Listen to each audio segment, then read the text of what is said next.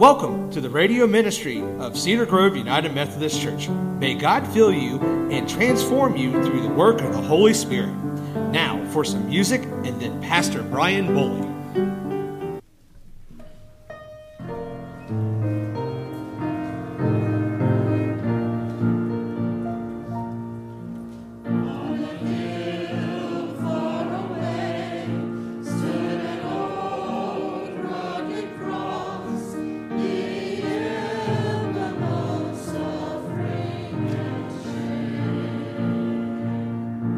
And I love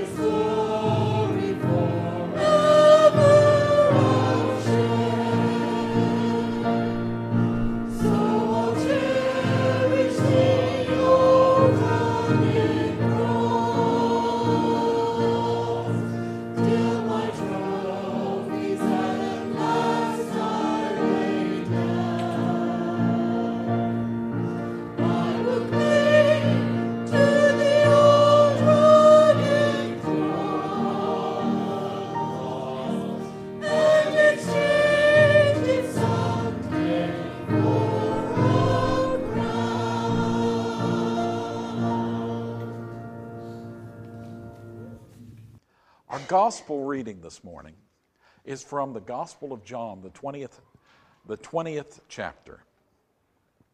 On the evening of that first day of the week, when the disciples were together, with the doors locked for fear of the Jewish leaders, Jesus came and stood among them. And he said, "Peace be with you." After he had said this, he showed them his hands and his side. And the disciples were overjoyed when they saw the Lord. Again, Jesus said, "Peace be with you. As the Father has sent me, I'm sending you." And with that, he breathed on them and said, "Receive the Holy Spirit. If you forgive anyone's sins, their sins are forgiven. If you do not forgive them, they are not forgiven." Now Thomas, also known as Didymus, one of the 12, was not with the disciples when Jesus came. So the other disciples told him, "We have seen the Lord." But he said to them, "Unless I see the nail marks in his hands, put my finger where the nails were, and put my hand in his side, I will not believe." A week later, his disciples were in the house again, and Thomas was with them. Though the doors were locked, Jesus came and stood among them and said, "Peace be with you." Then he said to Thomas, "Put your finger here. See my hands? Reach out your hand and put it into my side. Stop doubting and believe." Thomas said to him, "My Lord and my God."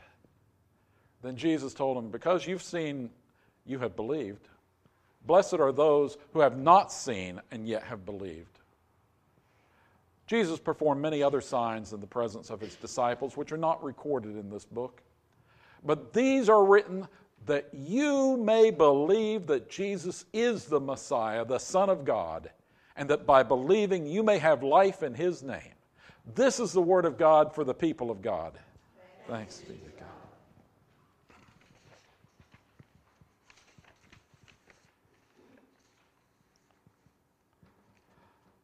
It was an interesting day.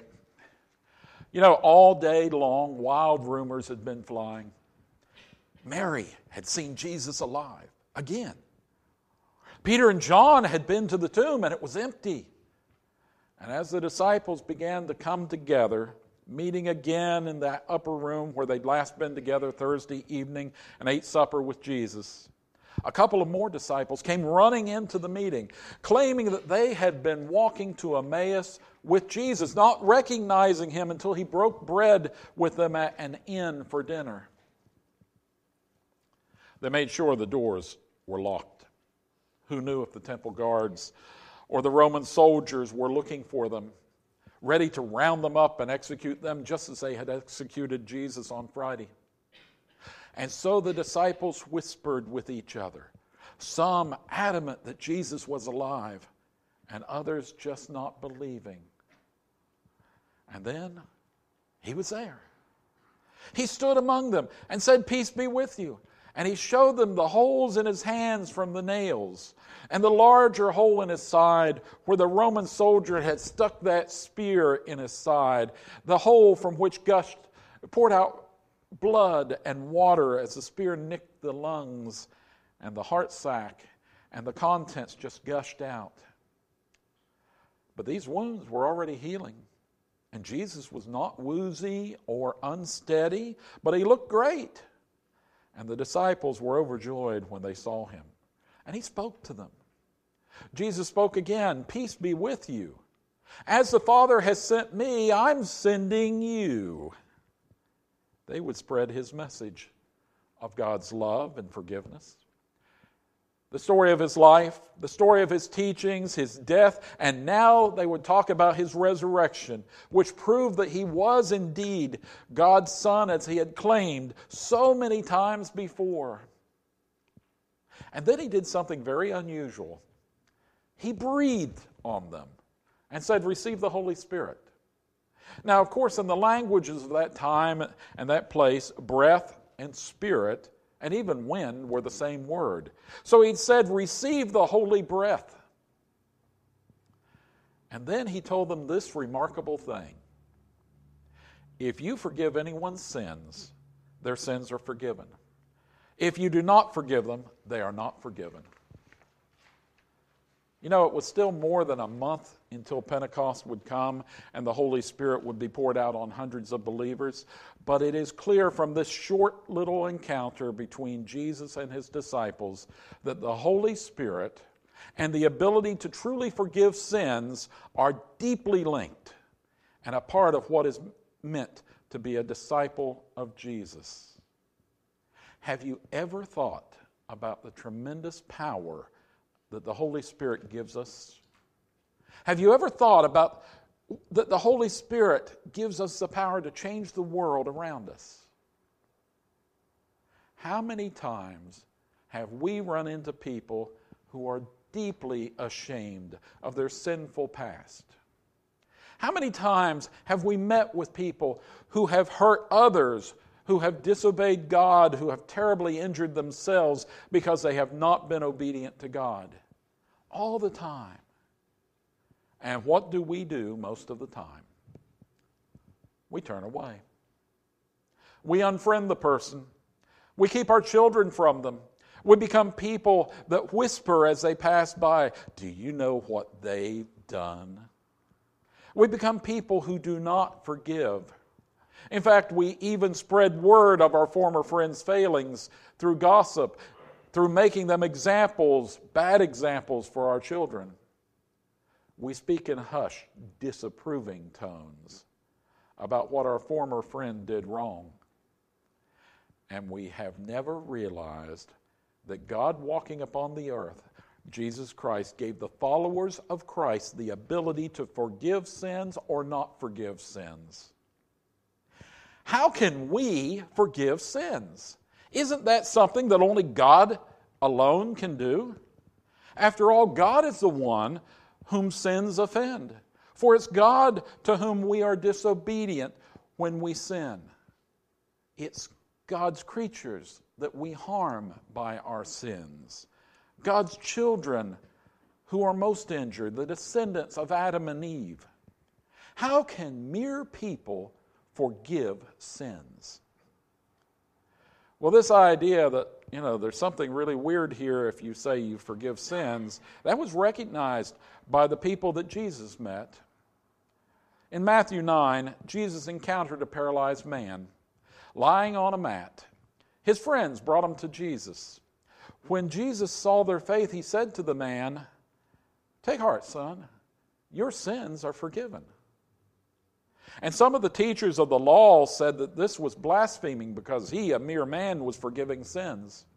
Then Jesus said to them, "I want you to know that the Son of Man has authority on earth to forgive sins."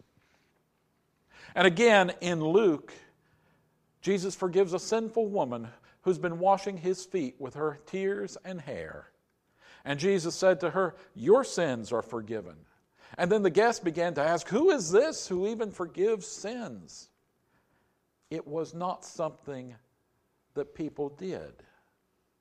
But now, on the afternoon of the resurrection, there was no doubt that Jesus was the Son of God, God walking upon the earth. And so when he breathed the Holy Spirit, the holy breath, onto the disciples and told them that they had the power to forgive or not to forgive, the followers of Christ, all the followers of Christ who have the Holy Spirit, gained this tremendous power. For you see, if we forgive a man's sins, if we forgive perhaps the damage he's done to others through his addiction, he can begin to heal. If we do not forgive him, he cannot yet heal. If we forgive a woman for the harsh, nasty things she has said in the past, then she does not have to keep her guard up. She does not have to always be ready to fight at the drop of a hat. She can relax a bit, and she can begin to heal. And if we do not forgive her, if we don't forgive her, she'll always be ready to fight and defend herself when she sees us. If we forgive a parent or forgive a child for the past, for the years of wrongs done to us, and tell that other of the forgiveness, then perhaps some healing can happen in our relationships, and the anger can just fade away. But if we do not forgive our parent or child, then the trouble will always be there, ready to spew forth like acid from each other's mouth. Forgiveness begins also to heal ourselves and then the world around us. True forgiveness is this self-healing process which starts with you and then extends to everybody else you know. And it's this forgiveness that the followers of Christ can give or not give that largely determines whether someone is willing or even eager to come to know the love of Christ, or whether the person is filled with anger and hatred toward all Christians.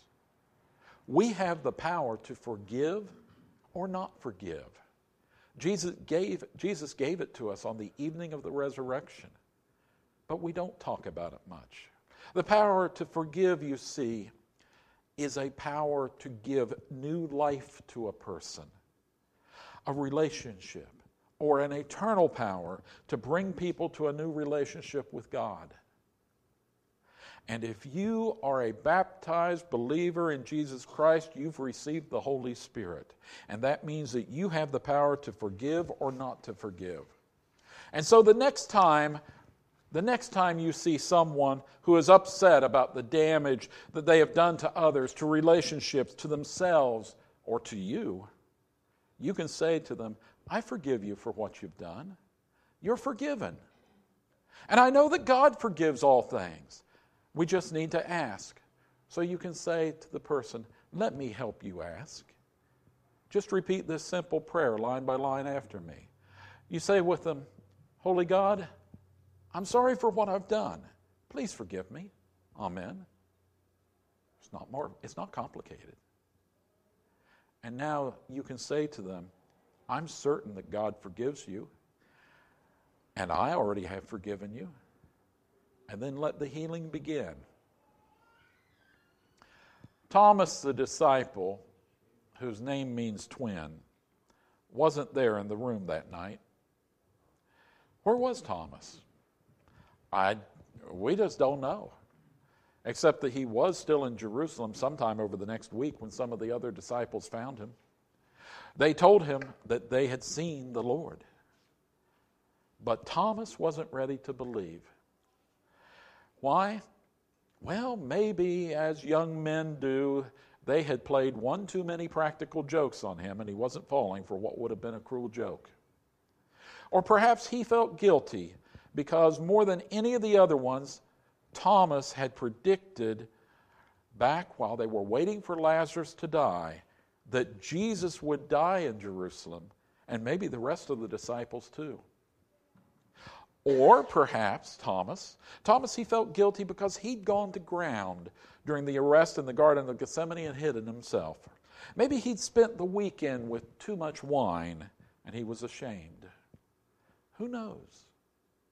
What would the other disciples, and more importantly, what would Jesus do when and if he did see him? Would Jesus forgive Thomas for not believing? Would the disciples forgive him? But they were able to talk him into coming to be with them the next Sunday, even though Thomas said he would not believe and he was adamant about it. He insisted that he would need to stick his finger in the holes where the nails had been and put his hand into Jesus' side where the spear had made the hole before he would believe. He was definite and determined. And then he went and Jesus appeared. And he spoke directly to Thomas, challenging him to put his finger into the nail holes and his hand into the spear hole. And Thomas lost it. He was the first of the disciples to say, my Lord and my God. He probably went down on his knees. And now I want you to look at this situation. Jesus could easily have condemned Thomas for not believing. For that matter, he could have condemned the other disciples for not believing until he'd walked into the room last week. Jesus could have said, I don't forgive you. You had your chance and you did not believe. But Jesus forgave him. He gave Thomas another chance. Jesus forgave Thomas, and that healed that relationship enough for Thomas to believe. And Thomas became one of the most effective of all the apostles. Where other apostles stayed safely in the areas where many Jews lived, like Turkey and Greece and Rome, Thomas traveled a very long distance. According to the very strong tradition of the St. Thomas Christians of southern India, Thomas traveled to the southwest coast of India and landed there in AD 52. And he established several churches. Even today, there's a large Christian community that traces its roots to Thomas in Kerala state, the most southwestern part of India. And there are about somewhere between 6 and 10 million church members, depending upon how it's counted. I've met a couple from this church. They were my neighbors in Atlanta. Thomas indeed gave eternal life to many, many people throughout the world, in particular in India. A little less well documented, there are ideas that Thomas also traveled to Sri Lanka and Indonesia. There's even a very old legend among the South American Indians of Paraguay that say that Thomas traveled there and taught about Jesus. The strong traditions, though, of the South Indian Christians tell us that Thomas was killed by a spear on a hill outside Chennai, the city formerly known as Madras, and was buried there in 72. Many years later, his remains were removed to Syria and then to the Cathedral of St. Thomas the Apostle in Ortona, Italy, although his skull is said to be at the monastery of St. John the Theologian in the Greek island of Patmos. We each know many, many people, and we meet many people every day and every week. Each of those people is struggling with sins that need to be forgiven. And we have the Christ-given power to forgive those sins, to heal the relationships with us, to heal the relationships with God, and heal their souls. Why don't we choose to forgive? Why so often do we choose to not forgive? We've known people who supposedly follow Christ who won't forgive a man for wearing a beard or a tat or a woman for not wearing a dress. We know Christians who will not forgive a man or a woman for falling for an addicting drug. We know Christians who will not forgive a harsh word another has said or a joke about their children. Yet we also know men and women who have forgiven us of all of our past sins, who have overlooked our ignorance and misdeeds of the past, who reached out to us and hugged us and taught us what it means to have a deep friend, a friend who can introduce us to God. These are the mature Christians of the world. These are the people who truly walk in Jesus' footsteps, forgiving the sins of multitudes of people they encounter. You can be one of them. Will you use the power of forgiveness that Jesus has given us to change the world around us for the better? If you do this regularly, you'll be known as great in heaven one day. You'll be a true friend of Jesus and a good and faithful servant. For the power of forgiveness is the power to give life in the name of Jesus to many people. Much has been made, of people who temporarily save a life. They're known as lifesavers, they're lifeguards, they're first responders. But I want you to be a person who gives life to others, not just saves it, but gives life. Be a life giver, like Thomas gave life to so many millions of people. Forgive others of their sins and give them life. You can do it. You have the authority. Christ gave it to all who have the Holy Spirit, and if you've been baptized, you have the Holy Spirit.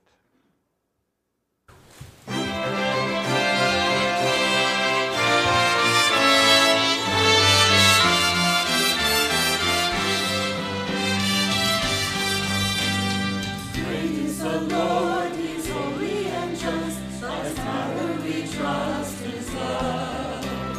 Praise the Lord, He's faithful and true. His mercy we proves His love. Praise the Lord and worthy of glory.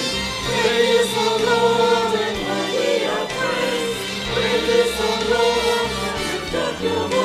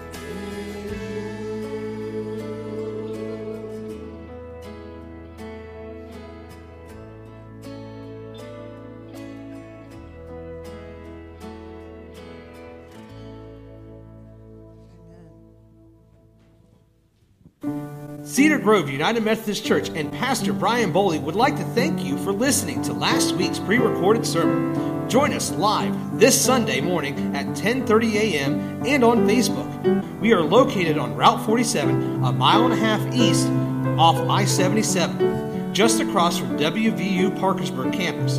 Donations may be mailed to Cedar Grove UMC, 168 Old Turnpike Road, Parkersburg, West Virginia, 26104.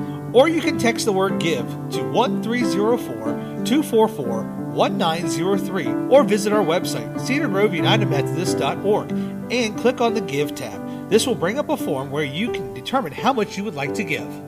Thank you, and God bless you in your life.